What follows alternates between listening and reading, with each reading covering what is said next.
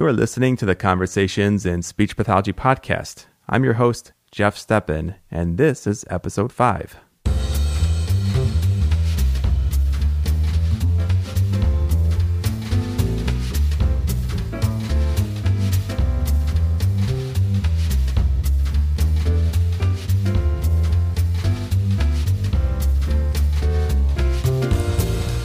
Welcome to another episode of Conversations in Speech Pathology. I'm your host, Jeff Steppen, male speech pathologist and now podcaster. You can find my website at www.conversationsinspeech.com. Pretty basic website right now. You'll find show notes, links, and a short bio of yours truly. I'm very excited about today's episode because it has to do with one of my favorite subjects, and that would be AAC. And even better, today's episode features none other than John Halloran from the Center for AAC and Autism. John is a speech-language pathologist who is the Senior Clinical Associate for the Center for AAC and Autism. He's worked in the field of AAC since 1994. He is a consultant for the Prentke Romich Company. And of course, John's going to be talking about LAMP, which stands for Language Acquisition Through Motor Planning. And we're going to get into that in just a minute. Just a couple of quick notes before we do, though. One is that it's kind of difficult, being this is a new podcast, figuring out the background knowledge and interests of potential audience here. So we're going to be throwing a lot of terms out here, and I decided probably it would be best not to go ahead and give you this lengthy background. For anything that's confusing or that you, the listener, wants to know more about, we can always have separate episodes. For instance, if more information on core vocabulary, on the systems that we're talking about that John mentions, such as Unity, language representation system. Don't worry if you're not familiar, or if that sounds a little foreign to you. I think the conversation itself and the information John has to present is really, really good. The other thing I want to say before I jump into this interview is that you'll hear me talk in the beginning about how I've come to know John's work and my initial frustrations when coming into my present job. I've gone to some seminars, and my frustrations at not seeing kids on the spectrum represented in video clips that we always see at these seminars. And I don't want to suggest that that no one is showing video clips of kids on the spectrum using AAC devices, or that no one's written books or articles about it. That's not the case at all. It just happened to be that the seminars that I had attended initially didn't really feature a lot of examples. And finally, one other thing that I need to mention, the sound quality is a little sketchy at points. And the reason for that is I record my interviews via Skype, and the internet connection must have been not as great the night that I interviewed John. Several times during the interview, we kind of got cut off, and he had kind of some fits and starts there. But I did my best, actually, to use the editing software to fill in those potholes and make the interview sound as good as it possibly could. And I think overall, it turned out to be pretty good.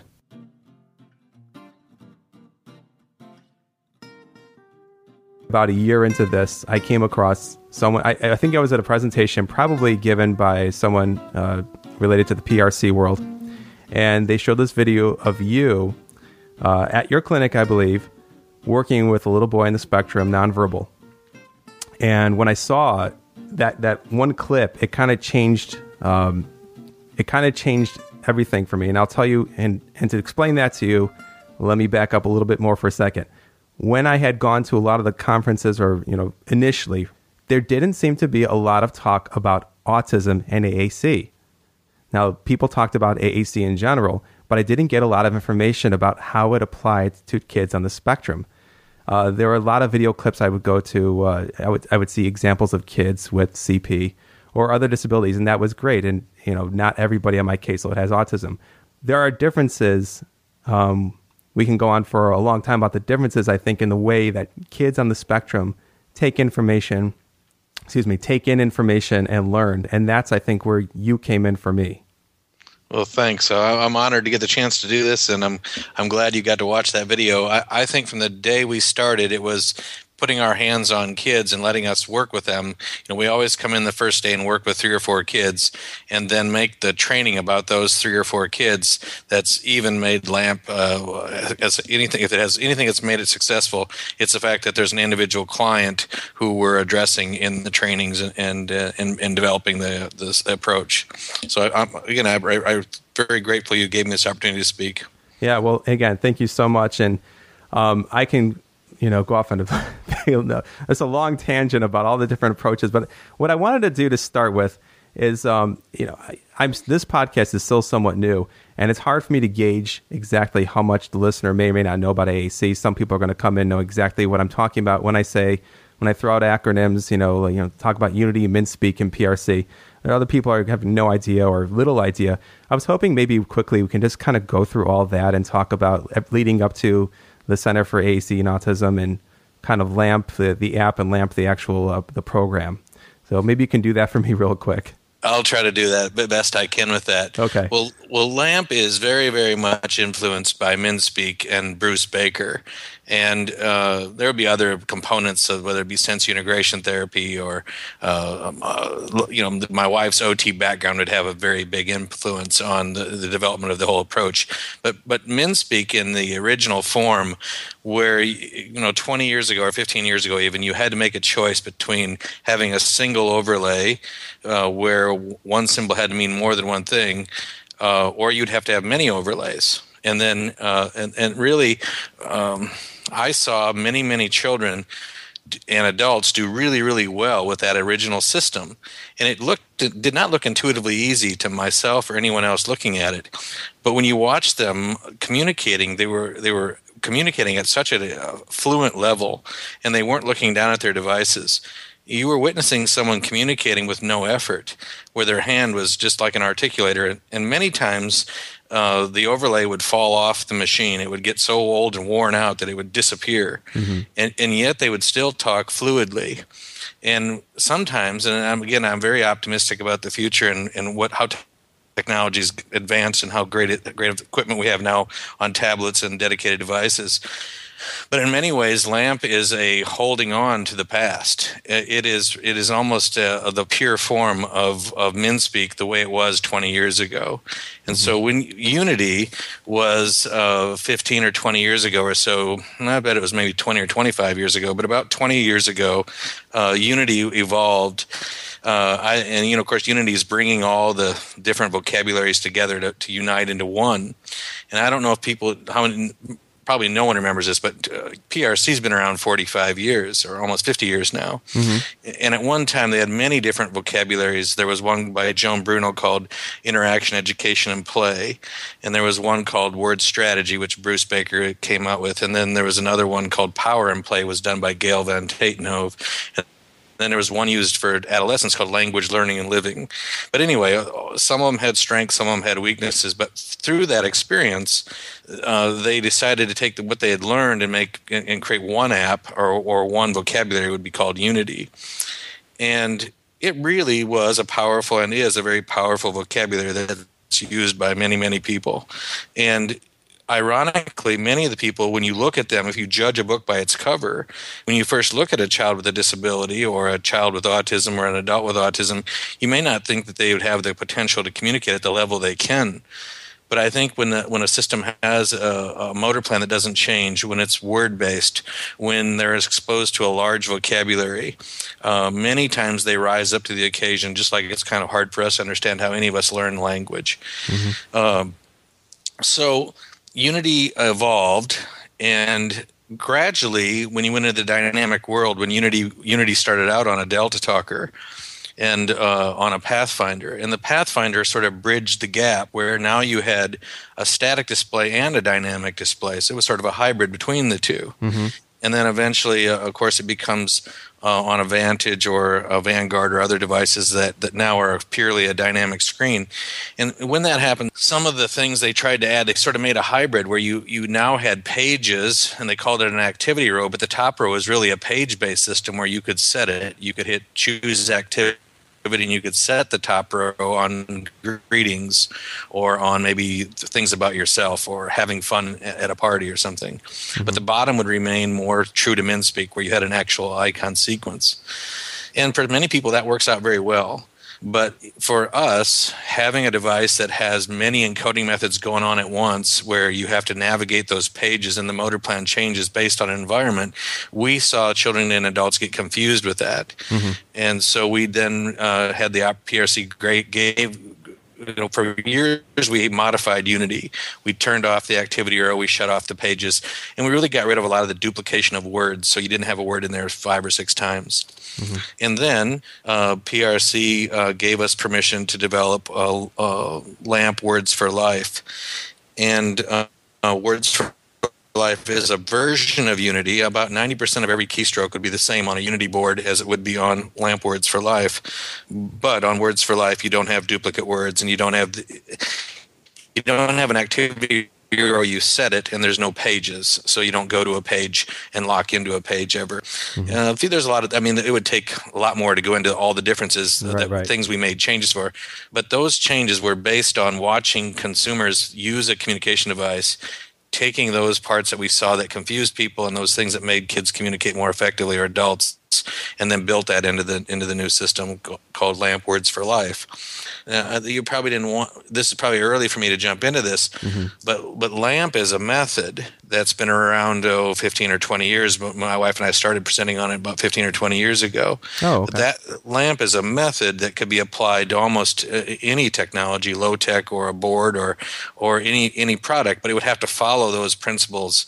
And although you can do it on any product, almost no one's ever done it. Mm-hmm. So LAMP is a method, and LAMP Words for Life is a vocabulary. And sometimes that's become confused with the development of Words for Life. Right. LAMP Words for Life now, all of a sudden, it's almost becoming more of a vocabulary than an approach. But we still want to differentiate the two.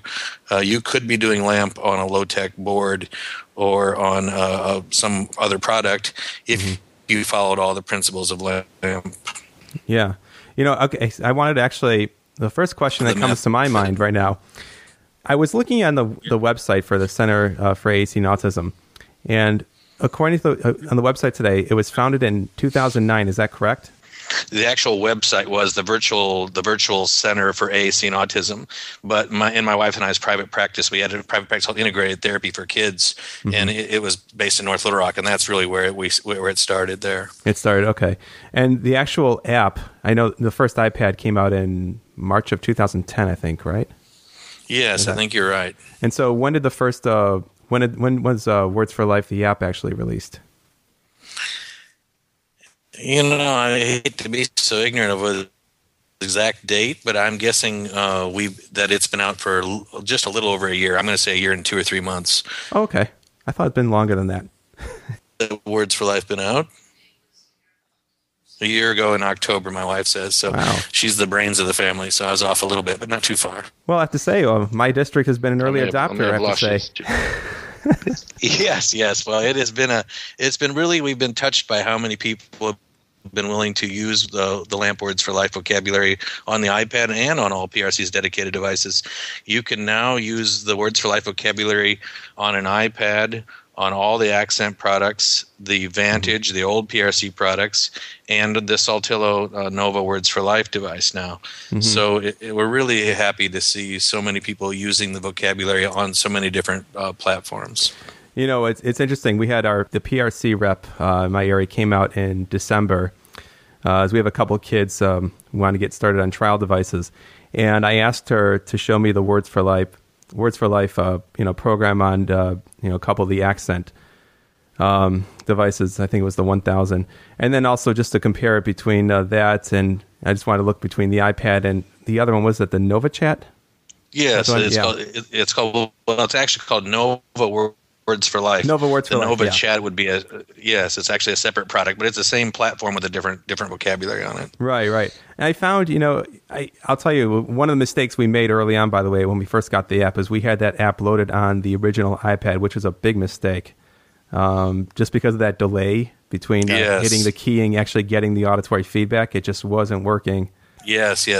When that first iPad 1 came out, you couldn't have done LAMP Words for Life on it because the number of icons and the refresh time and then the auditory coming out.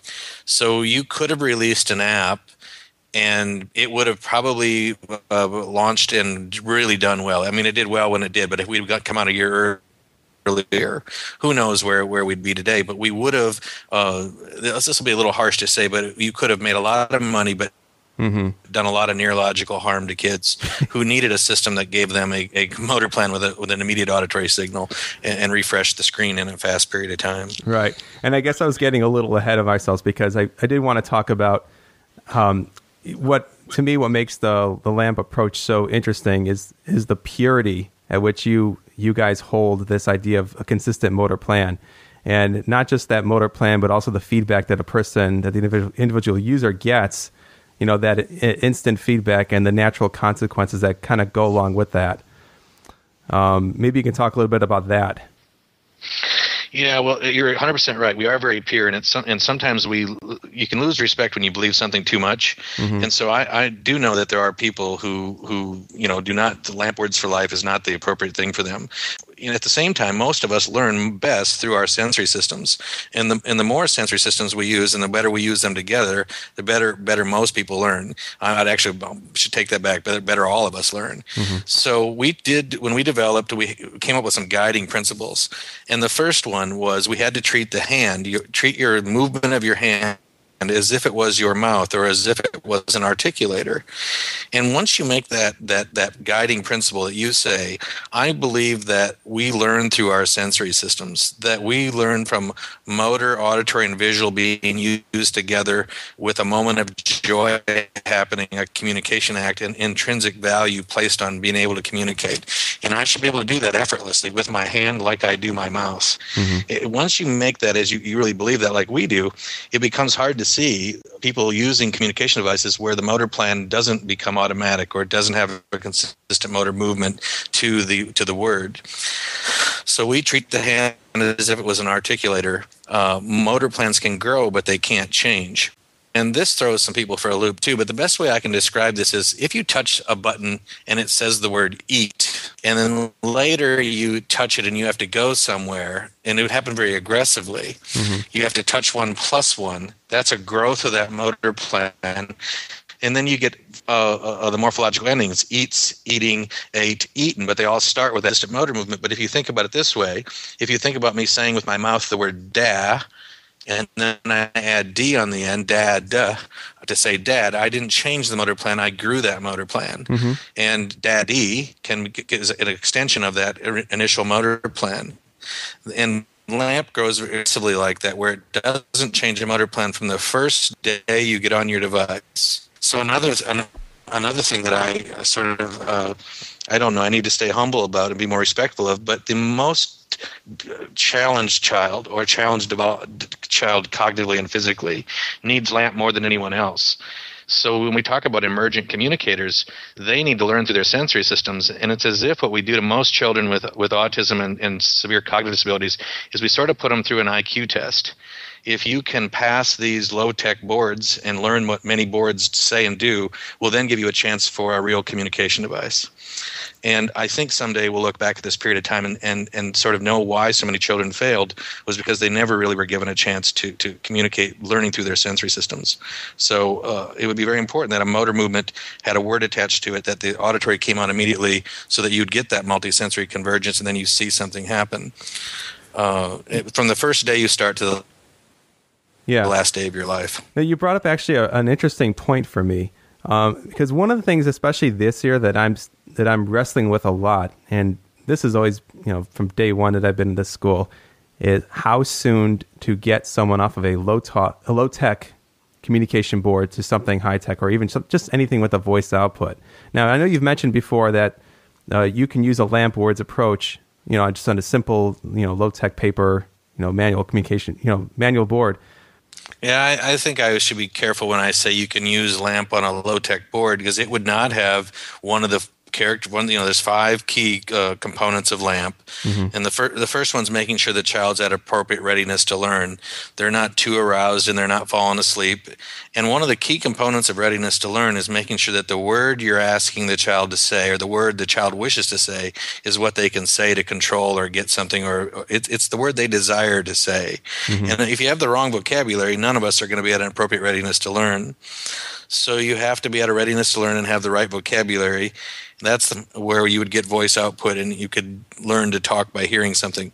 So let me try to go through those. So the machine has to provide an immediate auditory signal, and then the visual cortex sees something happen. And that's where you get multisensory convergent. You had a motor movement attached to that auditory, and then you got an immediate visual response. And then you got joy in that you had an intrinsic value in communicating, and then that's what makes this whole language connection. So it's a little unfair when I say you can do LAMP on a low-tech board, but that's not to mean that if I was to take a board that had the same layout, and I was to put EAT in the right spot and more in the right spot and have a child touch it on some technology that was digitized or something, where it just had one hit, one message, or an iPad, that would still be the LAMP approach, leading to something bigger. But what we're not doing is giving you 3 or 4 years on a system and then saying, well, you made it to stage 3, now we're going to get you a dedicated AAC device. Right. It just, if you think about that, I think in 20 years we'll look back at this time and we'll say, how could have we thought that we would put a child on Spanish for 4 years, and if they did well enough with Spanish, we'd finally give them an Italian. But it's really worse than that, because it's no language, no vocabulary, no communication system, no input through your sense systems, and then if you get to a certain level, we'll give you a shot. That's not to be ugly or putting down other. They all have benefits. Oh, sure. You're breaking up on me a little bit. Yes, just a little bit. We did. A minute ago. I'm sorry. Okay. I forgot where you had left off. Something about anyway. Well, I really don't want to be disrespectful to. Let's say it's sign language. Oh yeah. Sign language does not have an auditory feedback, but I know sign language has helped more children than we probably will. And to me, it's not disrespectful to say that PECS doesn't have auditory feedback. Somebody could talk while you touch it, but that doesn't feel the same. It's hard for most children to know when you're talking to them or for them. Sure. And PECS doesn't keep the motor plan the same. So you have it's more of a visual system, but it also has strengths. And what I've really tried hard to do is to not have to hate something to love something else. You can do vocabulary where you're working on all the things we've talked about. Sure. Someday we'll look at this time period and know you didn't have to disrespect one approach to love something else. And those approaches like PECS and sign language and verbal behavior, those things have helped more kids maybe than we ever will. But they don't have to, in the same light, we can work together, because not everybody has the answer for every kid. Actually, it's a really good point, because all these programs have helped kids to some extent in one way or the other. We may not agree. We may have some differences in terms of language representation or method for modeling, whatever, but there's no doubt that there's been something useful in each one of these approaches. Yes. So I'm a firm believer in that. To be quite honest, actually, when I saw, going back to our introduction, when I saw that video of you working with that child, it actually made me think of PECS, because it was almost kind of like this quasi-behavioral response. I saw, in the video clip, you were working with a kid, I assume started with just very little to no language, and you were using, I can't remember what it was, maybe it was a springboard, I don't know, maybe Vantage Light, I don't know, whatever it was. You probably had maybe 2 icons on the board at the time, and I think the boy, it was bubbles or whatever he wanted. He was, self-injury, throwing his arms about, and you kind of just, took his, did that hand under hand, guidance to the symbol, and then of course they show fast forward within the same session, and you see him start to get that motor plan. And to me, that's, it's kind of like a very, it kind of grows to me out of that natural consequences. The same thing that, PECS, kid gives you the picture, immediate response, immediate feedback. The difference is that we're talking about a completely different way to represent language and a different roadmap, I guess, if you will. Yeah, and I think that there are many advantages they have. I hope someday that cost isn't one of them, because the cost of a child not getting input through his sensory systems, not hearing those sounds, and not hearing a voice, having an internal voice, and not knowing that a word means something different based on context. The verbal language, the quality of life when you can produce a sound that can be combined with another word to mean something new, or with that ability to take that finite number of words and make infinite amounts of possibilities, has to be done through having voice output. And so we don't get it to stage 4 of LAMP and then decide you want to go to something else. I think we wisely called it LAMP Words for Life, because the words you start on, the very first hit to the last day of your life, you will be communicating if you need a communication device without changing what you learn. And one of the things that I think is why I think we've been successful with many clients is because we do expose them to a large vocabulary. And I think when you think about learning language, it just makes sense that we would expose people, we would immerse people in, not make them master one word before we gave them another. I don't have to learn mommy before I get a chance to say daddy. And I think this sort of immersion into the vocabulary, where you have a large vocabulary, larger than you know, and you hit it and you see something happen and you draw your own intrinsic value, that's a huge advantage to having a vocabulary that's at the size Words for Life is, for that ability to get language at a very rapid rate, to have that language explosion.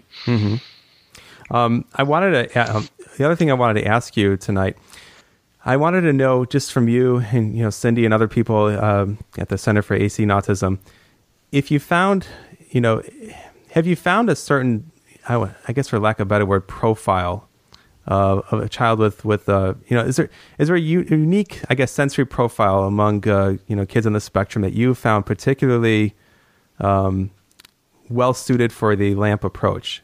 Well, yes. I'll tell you, we're very fortunate, but there is a sort of profile that I see. And this is not being, I'm going to back up just a little bit. Can you imagine if LAMP had the benefit of some of the other approaches, where every 3 to 5 year old got a LAMP app? See what I'm saying? And then 50% of them do well, and then for sure we got the 50% we get the credit for. But with LAMP's really had a much more difficult hill. We wait till they fail at everything. They've tried sign language. They've tried every low-tech board. They've tried PECs. Usually they're in ABA therapy. And they're punching themselves and biting themselves, and that is our typical client. And they're usually 8 to 12 years old or older. So they've already passed the critical periods where learning language was effortless, and they've already developed behaviors where they're self-injurious or hitting. That is our typical client. So our typical client is not able to communicate very well. They do want to communicate. They do have the desire and the ability, and they'll give effort to communicate, but they're just not been successful using the approaches that have been given to them. Now, they usually don't auditory segment well. They don't hear they hear well. They would pass a hearing test, but what they don't do is they don't segment incoming speech well. And there's new fMRI studies out now showing that kids with autism don't segment incoming speech like their peers. So what they don't do is they don't understand what you're saying to them very well. Yeah. And many of them also have an apraxic component, either with their hands or mouth or both. And it may have been they started out being apraxic. So they may have been a child who was apraxic, and because they didn't get input through their sensory systems like their typical peers, where they could feel and attach that to the auditory signal and see something happen, they then relied more on their visual cortex, and then they became visual learners. And then they use that visual cortex becomes almost a problem, where they use the visual cortex over everything else. Then the auditory gets more impaired because they use it less and they don't integrate those sensory systems, and then you have someone who ends up with autism. And of course, and we're coming along now at 12 and 15 or 16 years old, and we're treating the hand as if it's an articulator, hoping that input through your sensory systems leads to that missing language that they missed the first time. And we do think that it makes it a lot easier, where you don't have to visually scan and understand the meaning of pictures. You just have to know that 1 plus that 1 equals the word eat or mommy. It's actually leads me to think about. So that's that. Go ahead. No, I mean that's pretty much the profile. A kid who's tried everything else, failed at most things, and does have communication though. They will pull you to the kitchen. Oh yeah. They will get mad. They'll get mad when you don't give them what they want, or when they don't have enough control. Like all of us would. They just desire to communicate but can't, and they do the best they can with what they have. And then and when some don't make it work for whatever reason, many times it's. I don't like to. When people failed in the past, they would say, "Well, they didn't follow the method well." And I don't believe that. If the method's that hard that the average family and the average speech therapist and the average teacher can't follow the method, then it's not a very effective method. Mm-hmm. So I don't think it's that people don't follow the method when it doesn't work. But sometimes, no matter how hard we try, the child doesn't master what we're trying to teach them or become a good communicator with what we offer. Mm-hmm. So in that case, they have to, I tell that parent, don't give up. Try something, keep your options open and keep trying other things until you find some way to help that child have a way to communicate. Mm-hmm. I want to, you've been talking here and there about the sensory system, and I wanted to just talk about your wife Cindy's contribution. And I was glossing over. I attended the LAMP training. I think what was it, a year and a half ago, maybe a year ago.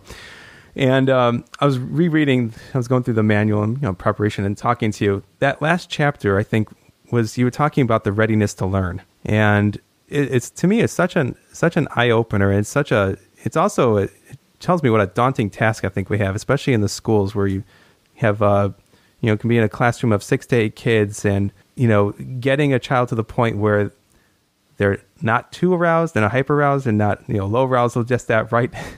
That's a challenge. Yes. That's a challenge in and of itself. It sure is, and I think that there are people out there that don't believe in sensory anything. They'll say there's no evidence on sensory therapy, mm-hmm. but there is. If you were to Google sensory integration or sensory problems with kids with autism, or any of those words like that, you'll end up with fMRI. If you do fMRI study on sensory integration of children with autism or differences, you'd run out of ink trying to print all the fMRI studies that show you that they don't take in light and sound and what mm-hmm. they feel and touch like their typical developing peers. So we know they don't do that well. So therefore, I don't know how you can throw out the interventions. Now, I'm not saying they're appropriate for everybody, but if you have a problem, you have to try to find a way to address it. And so we know that they don't take information. But Cindy's background, I always say she's the brains behind LAMP, and all. I get to be the mouthpiece. She does all the writing and all the research and all the evidence-based stuff that we do try to put together, and answering all the emails, correct, looking at the app every day to make sure the bugs are fixed and ideas are done. So I get to go out there and do the presentation, and I enjoy doing that. But really, it takes somebody behind the scenes, and that her occupational therapy background, that true love of sensory integration and working with the most disabled children. Then I happened to work for PRC and be a speech pathologist, and then we had that private practice. Well, you see how that marriage got us where we are with PRC and with the Center for AC and Autism. Oh, sure. I wanted to leave you, or I wanted to kind of close our conversation tonight by having you talk about, when I saw you at ASHA, you had shown me a new app you developed. It was called, I have it now. It's called WordTube. Is that right? Yes. Yeah. And I just want to see if you can just talk a little bit about what that is. And I want to talk about how I've used it so far. Go ahead. Oh, great. Well, WordTube was really, to me, it's a video modeling app. And I had hoped that, and still hope that PRC and the rest of the world will see it as the sixth component of LAMP. I looked back in the last 10 or 15 years, we didn't talk about video modeling and peer modeling and self-modeling and point of view modeling and all the benefits of modeling. And I think it was a mistake. And I hope if we do this again in 5 years, I'm telling you there's something new we've developed again that we knew now we should have done then. Mm-hmm. But so if you take the principles of LAMP and you add it to WordTube can have a consistent unique motor movement to the single icon, up to 84 buttons. and then it has an immediate visual reaction, which is the video, and it randomizes the videos. One of the main requirements I had on WordTube was, one, it would randomize the videos, and two, the videos had to play almost instantaneous. So one of the requirements I made to the app developers, if it doesn't come up at a certain speed, I'm not going to pay you. And when you see how fast those videos come up, you'll see how the genius he was behind making that work. I've never seen an app work like it does. So it touches and you immediately hear the word, and then you immediately see the video pull up, and it randomizes those videos to teach those many meanings of a word. So now you have a child who's at the very beginning learning, the emergent learner. Now he has a motor movement with an auditory signal, and he gets many visual reactions. And so that one of the things that people think is that when children learn language, that they need, maybe you'll hear people say things like they need a concrete visual representation, or they need a consistent reinforcer to that. But it's not true. In all languages, we use something. We use what's called an overextension, where our first words mean many things. So mommy doesn't just mean the mother who gave birth to me noun. It means help me, I love you, who is that, or many things. So I'm trying to reinforce that natural thing where it's motor, auditory, visual, and then give a random visual reaction to that to teach the many meanings of a word early. So it was if you use it to teach an AAC device, it's beautiful because the child can hit the picture, and then they can see themselves touching the icon and getting a cookie, or touching the icon and getting a banana, or they can see their peer touching the button and getting it. And then they can also maybe see one of their funny characters of a TV show they like eating. So they generalize that word eat has many meanings based on context. You know, when you first told me about the app, I was kind of scratching my head, because the concept of video modeling, the school psychologist who I worked with last year, He's moved on, as I think I said in the last episode. But he was telling me he had gone to a conference in Seattle, and he came back. He said, "Oh my God, the evidence! There's a research on video modeling." Jeff, he's like, "You have no idea." Yes, he's right about that. The evidence behind the benefits of video modeling. So I don't know how to. I shouldn't say this. I'm going to make it funny. There's more evidence behind video modeling than any approach out there. I mean, it's endless, and it's considered at the highest level of evidence-based practice. And the app is $19.99, and I built everything from speech recognition into it, where when you talk, it activates it to where it has you find the word, whether it's in receptive mode or expressive mode. So it'll say find, and it'll either show you the video, or show you the video and the word, or just the word. And I built all this into it, and you have all this evidence. And it's not that it's not doing well, because it really is doing well, but I expected it to be a wildfire, because I thought with all that evidence, because all I'd ever heard all my life was where's the evidence. So I thought, so I thought this would really work. But it is a steady, good. People that are using it are loving it, and that's really what's important. That the people who get it find benefit in it. A child maybe hits themselves less, or bites themselves less, and over time, I think people will find the clinical value in what we did there. Yeah, and to me, it never occurred to me to extend this idea of video modeling to AAC use, to actually having the child see themselves, use the device. It never, so I say hats off to you.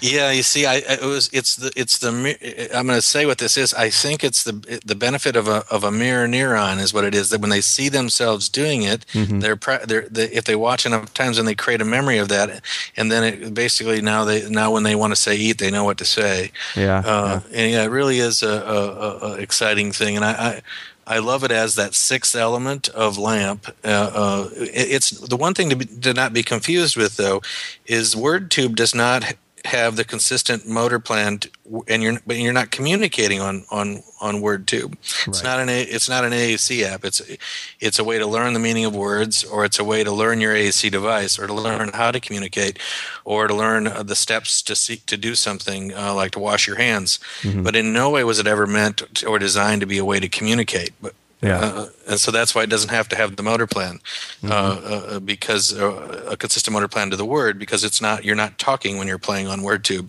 You're watching a movie. You're watching yourself perform a task. But you would want, I suppose, if you wanted to have, because you obviously you have up to 84 cells or locations. you could, if you wanted to, I suppose, emulate or closely emulate, again, up to those 84, whatever method you're using. Yes, up to the 84 one hit, or any cell up to that size. If you had a kid on a 60 or a 15, because you can make any cell from 2 to 84. So correct, it could emulate at that one hit level, but it would not be. They would not be communicating when they played it.